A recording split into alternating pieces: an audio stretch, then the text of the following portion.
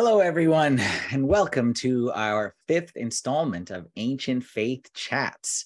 My name is Father Anthony, and in case you're new to Ancient Faith Chats, this is something that we put on, we being STSA Ministries. Ancient Faith Chats is brought to you by STSA Ministries, where our mission is to help you bring an ancient faith to your world.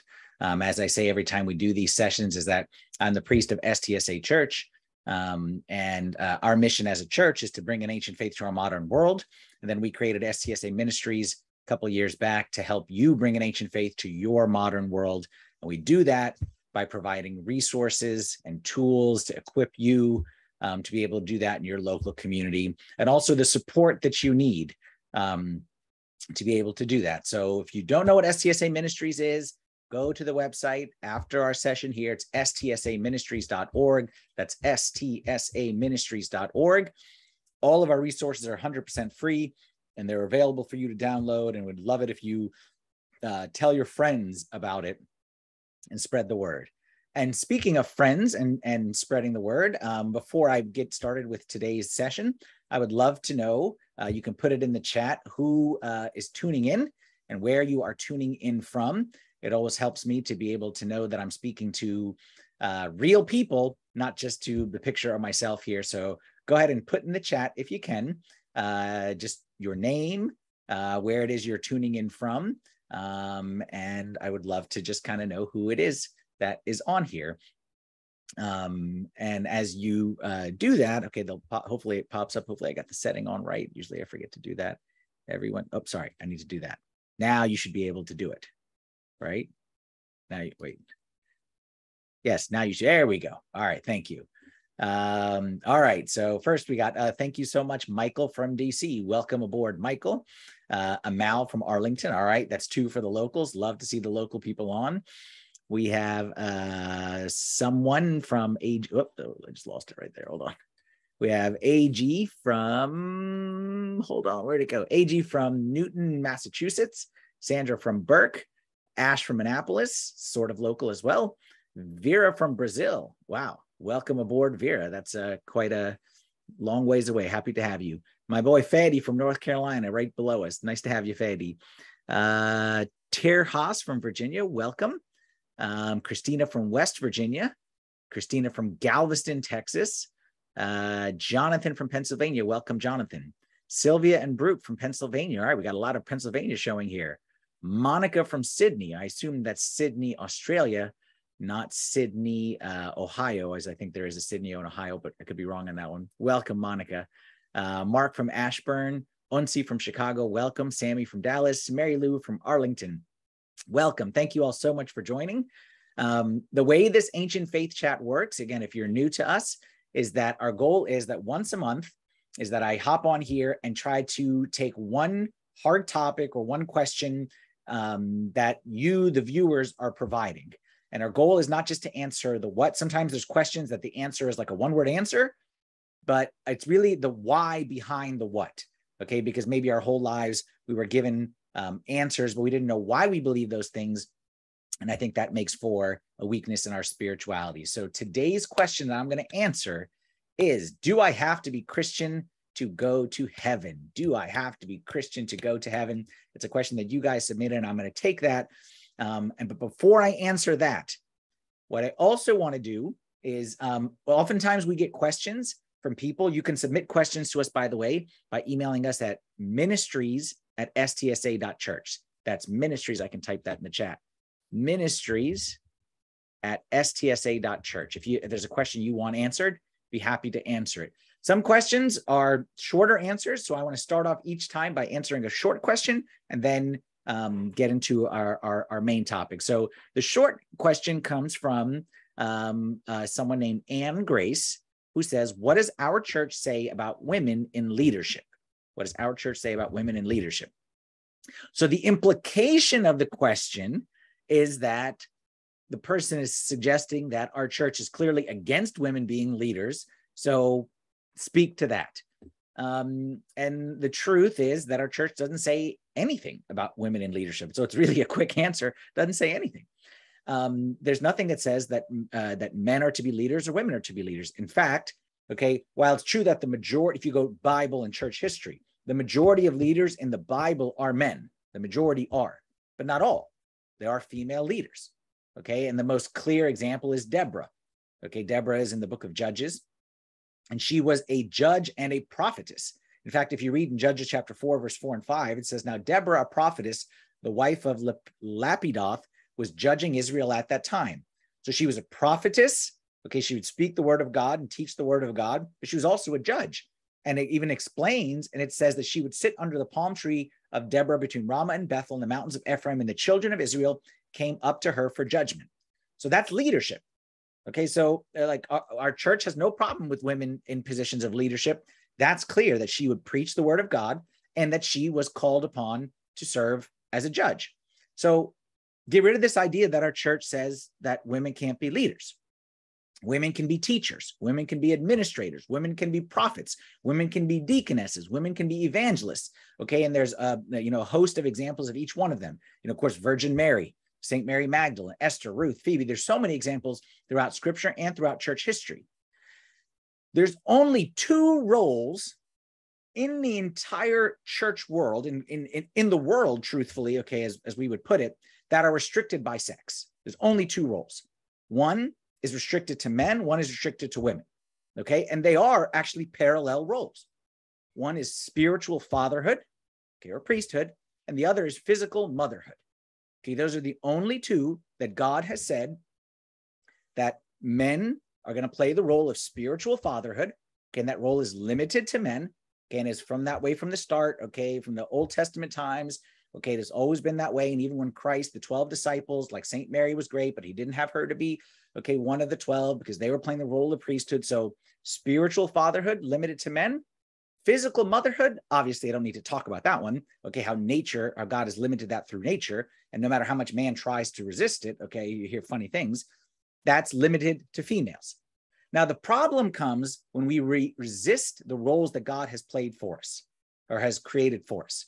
Okay, each role is important in the kingdom and neither is above the other. In fact, St. Paul speaks about it, how woman's role and man's role, okay, in 1 Corinthians 11, verse 11 and 12, he says, nevertheless, neither is man independent of woman, nor woman independent of man in the Lord. Okay, in the Lord is key, because outside of the Lord, the world, everything is whatever. For as woman came from man, even so man comes through woman, but all things are from God. So what he's saying is, look, the very first woman came out of man.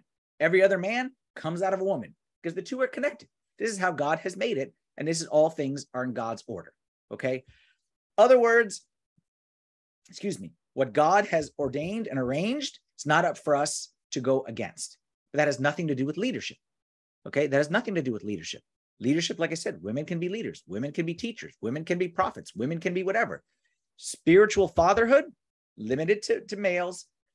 Physical motherhood, limited to females, okay? And that's always been the view of the church, okay?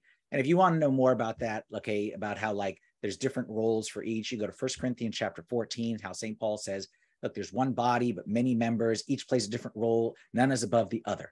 And he talks about, are all apostles? No. Are all prophets? No. Are all teachers? No. Do all work miracles? No. Do all have the gift of healings? No. Do all speak in tongues? No. He says everyone has a different gift, whether it's motherhood or fatherhood. The men have roles, the women have roles, okay? So that's the answer to the question, all right? If you have, like I said, further questions, you're always welcome to email us at ministries@stsa.church, and they're happy to answer them. Now, on for today's question, the big one. Is it only Christians that go to heaven?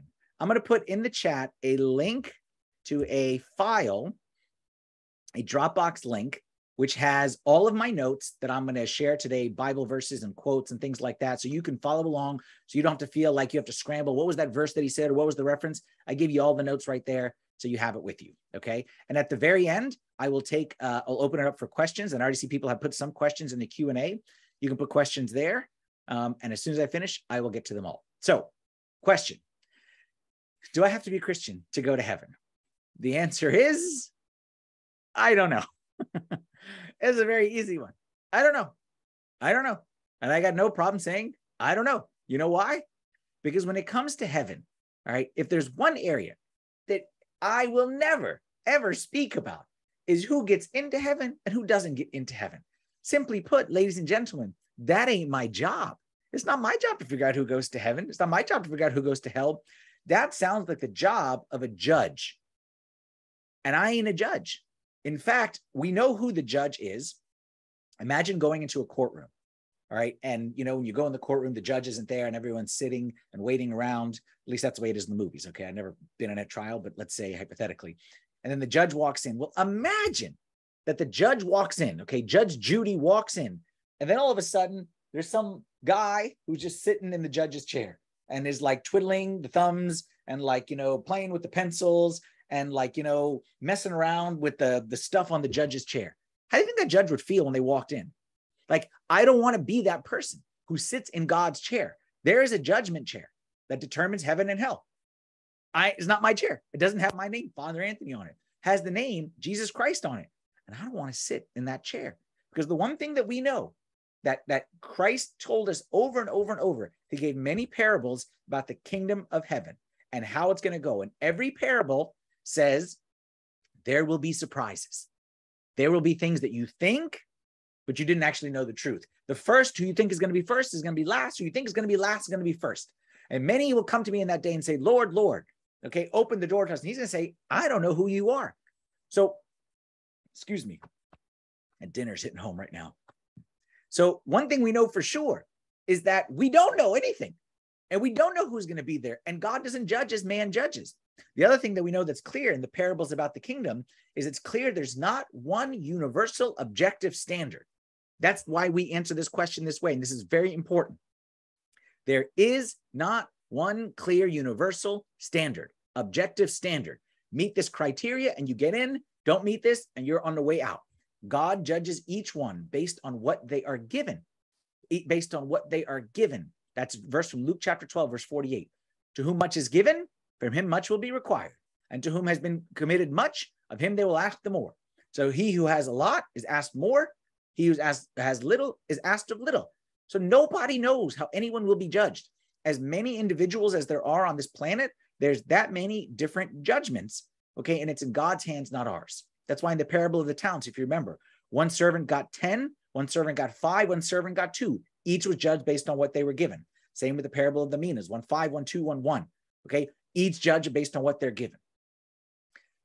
So instead of focusing our time on who's going to be there and who's not going to be there, is this person going to be in or is this person not going to be in? Or is that group over there? Is that group over there? Where's the line where you cross from here to there?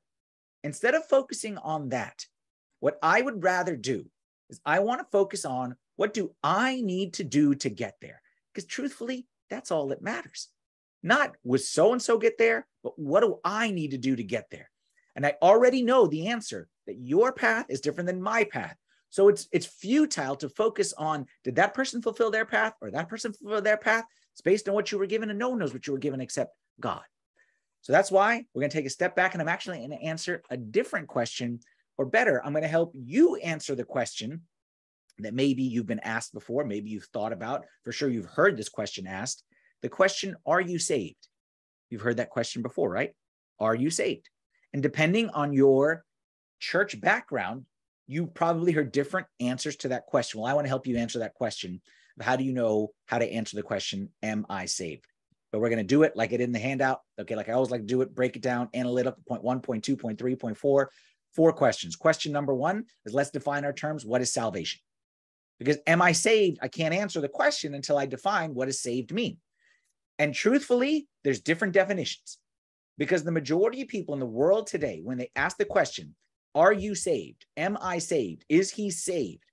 They mean something different than our ancient faith, our Orthodox faith looks at salvation. The modern world views salvation as, I call it a ticket to heaven. A ticket to heaven. Salvation means that I was given a ticket, like in Monopoly, a get out of jail free card. I was given a ticket, and once I have this ticket, then nothing else matters, because I get to go like fast pass, like easy pass, straight pass all the other people. I get to go to heaven as long as I have this ticket. So then the whole emphasis of life becomes, how do you get the ticket? And what do you have to do to get the ticket? What do you have to say to get that ticket? And how old do you have to be to get that ticket? And what's the process to get the ticket? The ticket, the ticket, the ticket, the ticket. This has nothing to do with our ancient faith. Okay, this is not anywhere in church history, this idea of a ticket of salvation. salvation for us is not about a ticket, a get out of jail free card. It's not about a fast pass, okay, to the Disney theme park where you go straight to the front. Salvation for us means healing. Okay. If you want to know the Orthodox view of salvation, anytime you hear the word saved, insert the word healed or salvation for healing. Okay. That will help you understand. What do I mean by healed? Salvation is all about restoring man, let's say not man, restoring me and you to our original state. When man fell back in the Garden of Eden, God created us here, and then man fell. So man fell to a distorted state. Man was broken, so to speak. That's why salvation is all about fixing what was broken or healing what was broken. Again, Adam and Eve, they were made perfect by God. All was good in the garden. They were made, as we say in the divine liturgy, in incorruption.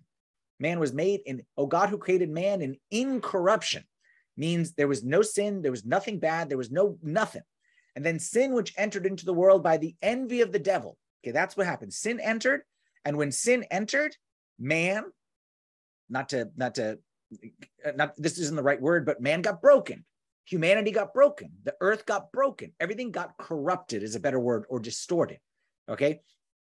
And that's why Genesis chapter 3, verse 23 and 24, when man got broken, it says the Lord God sent him out of the Garden of Eden to till the ground from which he was taken. So he drove out the man and he placed cherubim at the east of the Garden of Eden.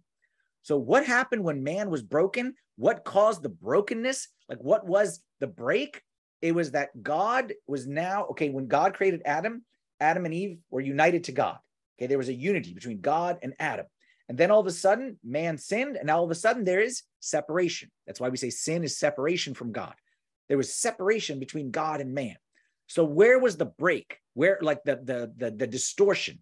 Okay, the problem was that humanity, mankind, got cut off from God. Think about it like the sun outside. The sun shines down, okay, and we receive, light from the sun and, vitamin D and all kinds of good stuff. But imagine I'm in a place, okay, because of whatever, I get locked into like solitary confinement, a room with no windows. The sun is still shining. God is still good. God is still there. But I cut myself off from the sun. So now I'm withering away. Think of it maybe like a plant, okay, might be better. A plant is now withering away because it's cut off from the sun. That's exactly what happened to man. There's a quote on the handout from our patron saint at STSA, Saint Athanasius, who wrote the book on the incarnation. He says, the human being made rational and in the image of God was now disappearing, and the work made by God was being obliterated. Man sinned, was cut off from God, cut off from the source of light. Actually, before I did the example like this, that's not a good example. God doesn't move. What happened is man got cut off from God. Man was now in solitary confinement. Man was blocked off from the rays of the sun like a flower. So man was withering away. And actually the entire earth, withering away. That's the problem. The solution, okay, salvation is the healing of the problem. Now the healing has two components, just the way any healing does. Okay, if you're sick, you need two things to get better. You need, number one, a doctor, and number two, a medicine. A doctor and a medicine. Okay, because the doctor is the only one that can administer the medicine. Okay, you can't just, make the medicine on your own, and, you can't write your own prescription unless you are a doctor, then you have like an easy pass, but that's fine. So for the rest of us, we need to first go to the doctor and receive the medicine that he administers. So question number two, who can administer the medicine? Who's the doctor? The answer is, when man was in trouble and God wanted to fix it, God sent his only begotten son into the world. Why? To heal us, to heal the entire world. He didn't send his son into the world to give us a ticket saying like, okay, you guys down there, here's tickets. Who wants tickets? Tickets. He sent his son to be a doctor, a physician, a healer. Luke chapter 5, verse 31. Jesus said, those who are well have no need of a physician, but those who are sick, I've not come to call the righteous, but sinners to repentance. He's saying, I came as a doctor into this world. I didn't just come to say, no soup for you, no soup for you, no soup for you. I came to say, look, I'm a doctor. You're sick. I'm here to heal. John 10:10. I've come that they may have life, and they have life more abundantly. I've come to the flower to say, I want to give you back the sprouting, or whatever this is called. Okay. I want you to flourish. I want you to be healed and restored to your original state. You're made to shine. You're made to give off pollen or fragrance or honey or whatever it may be. That's what Jesus came to give us. Now, the next question is, if he's the doctor, what's the medicine? What's the means by which this salvation comes? Well, let's take a step back here. What was the cause? You have to go backwards to figure out where the problem occurred to figure out the right antidote.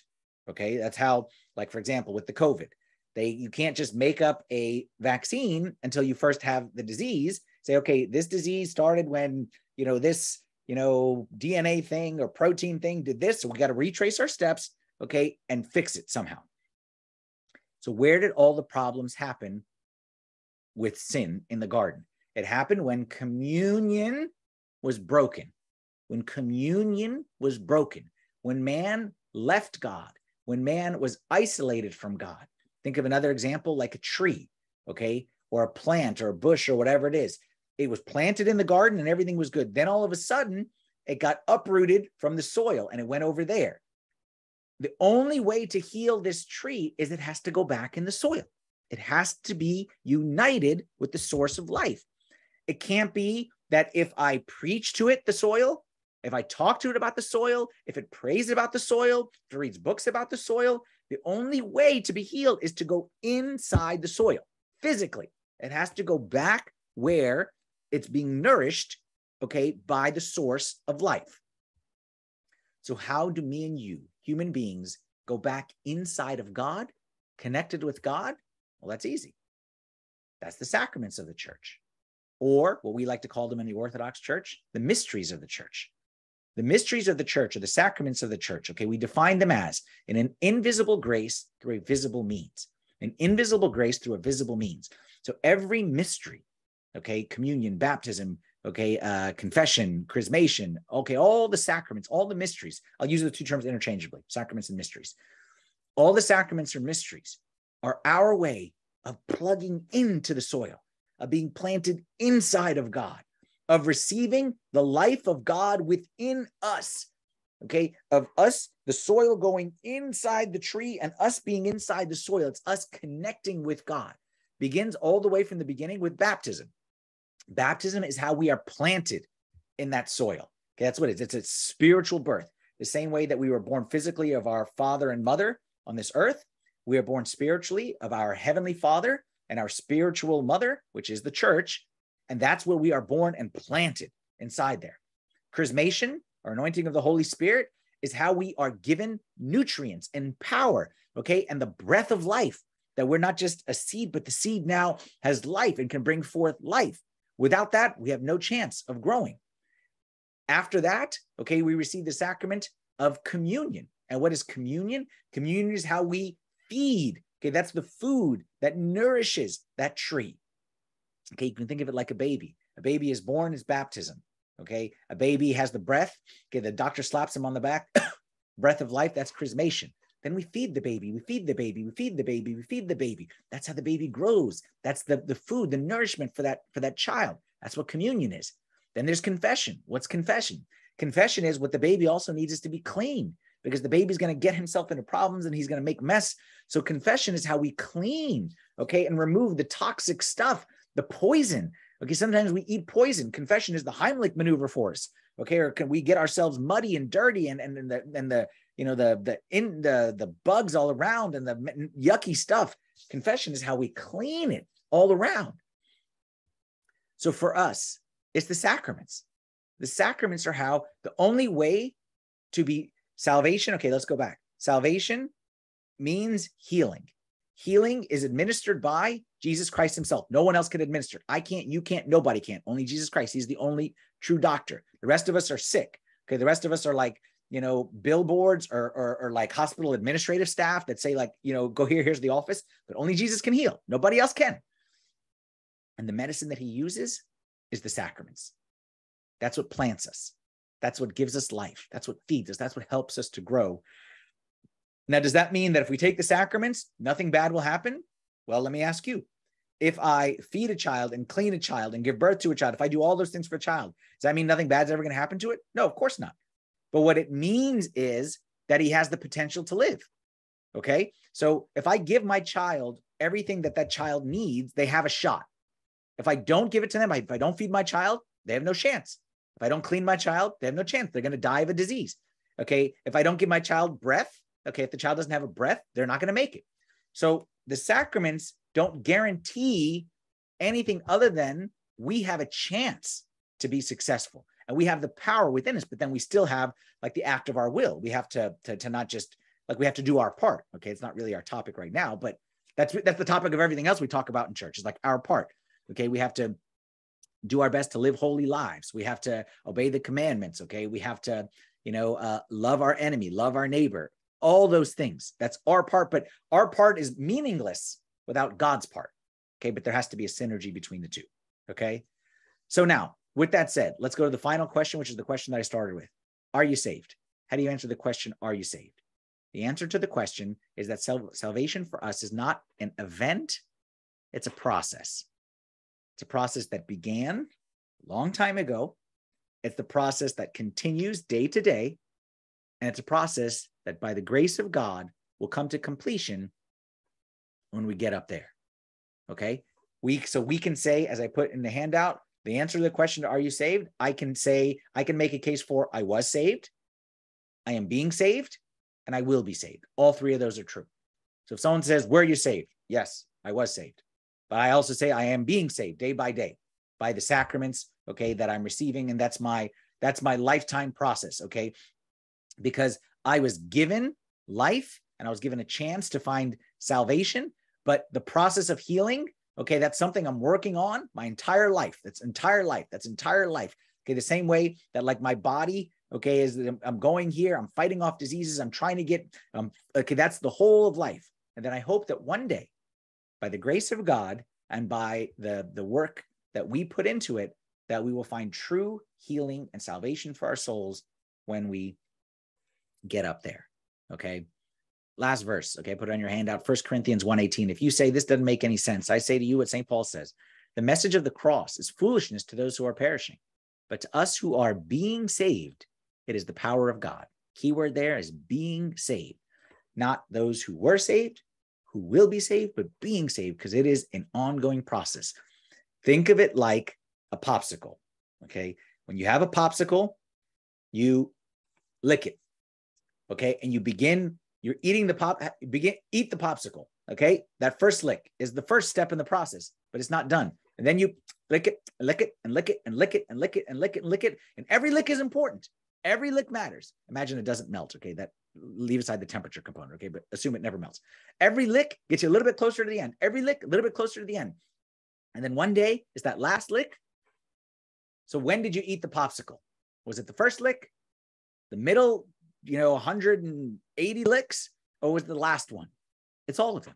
Each one is important. It's the same way with us.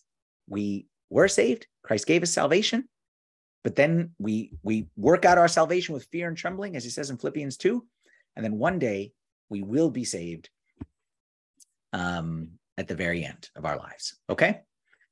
So that is all the question. That is all that I got. I will now open it up for questions, and I see a question in the chat and I see several in the Q&A. So let me go through here. Okay. And answer some questions. So our first question is from Amal. In John chapter 3, verse 5, Jesus said, I tell you the truth, unless a man is born of water and the Spirit, he cannot enter the kingdom of God unless a man is born again. For me, what I understand, then it kind of cuts off. Then it says that non-Christians will not see the kingdom of God. Okay, so the answer that many people would want to say is, yes, you have to be Christian to enter the kingdom of God. But my response to you who say that, okay, I don't disagree. But the question is then how do you define Christian? That's the problem. Some people would say, if I made this proclamation of faith, I'm a Christian. Did nothing else the rest of my life, but I'm a Christian. So is it only is Christian mean people who believe? Because there's people who believe, but that's what it says, even the demons believe. So the problem is in the definition of the word Christian. That's why I'm not going to sit here and try to define it. Okay, do you have to be Christian to go to heaven? Sure. Okay, but for sure, we know examples of people who wouldn't meet our classical definition of Christian, okay, who lived with God forever. Okay, there's people who born into other faiths. Okay, so it's not up to me and you to decide what that looks like. Okay, it's up to God to make a determination based on what we are given, and then he will judge us based okay, on what we did with what we are given. And what I will say is this, is that when it comes to this idea of like judgment and what we're going to receive and not receive, nobody knows except themselves. Nobody knows what except themselves. We don't know what is in anyone else's heart, but it's clear God will judge the heart. So I would caution anyone, like I said in the beginning, we are not going to sit here and say that person's in, that person's out. You have to do this, you have to do that. Okay. We look at the rule, like you said, John chapter 3, verse 5, which actually another person, anonymous, asked the same question. Okay. We see that and we say, yes. Okay. Because of that, that's where baptism, it's clearly originated right there. And there's got to be baptism. I got to go get baptized. But the way I always explain this one is that God sets the rules. We are bound by the rules of God. But is God, who created the rules, bound by his own rules? Think about that for a second. God created rules. We as human beings, we are bound by those rules. So I don't have the right to say, no, baptism doesn't matter. I can't say that because Jesus said water and spirit. So I have no choice but to say baptism, of course, is the most important thing. But is God bound by his own rules? So if God wants to take someone to heaven who isn't baptized, is he allowed? Or is God like, well, I'm sorry, I can't. I wrote it in John chapter 3. I'm sorry, I can't. Of course not. Like the example I always give is like me with my children. If I say lights out at 10 o'clock, then do they have to sleep at 10? Yes. Do I? No. I don't have to abide by my own rules.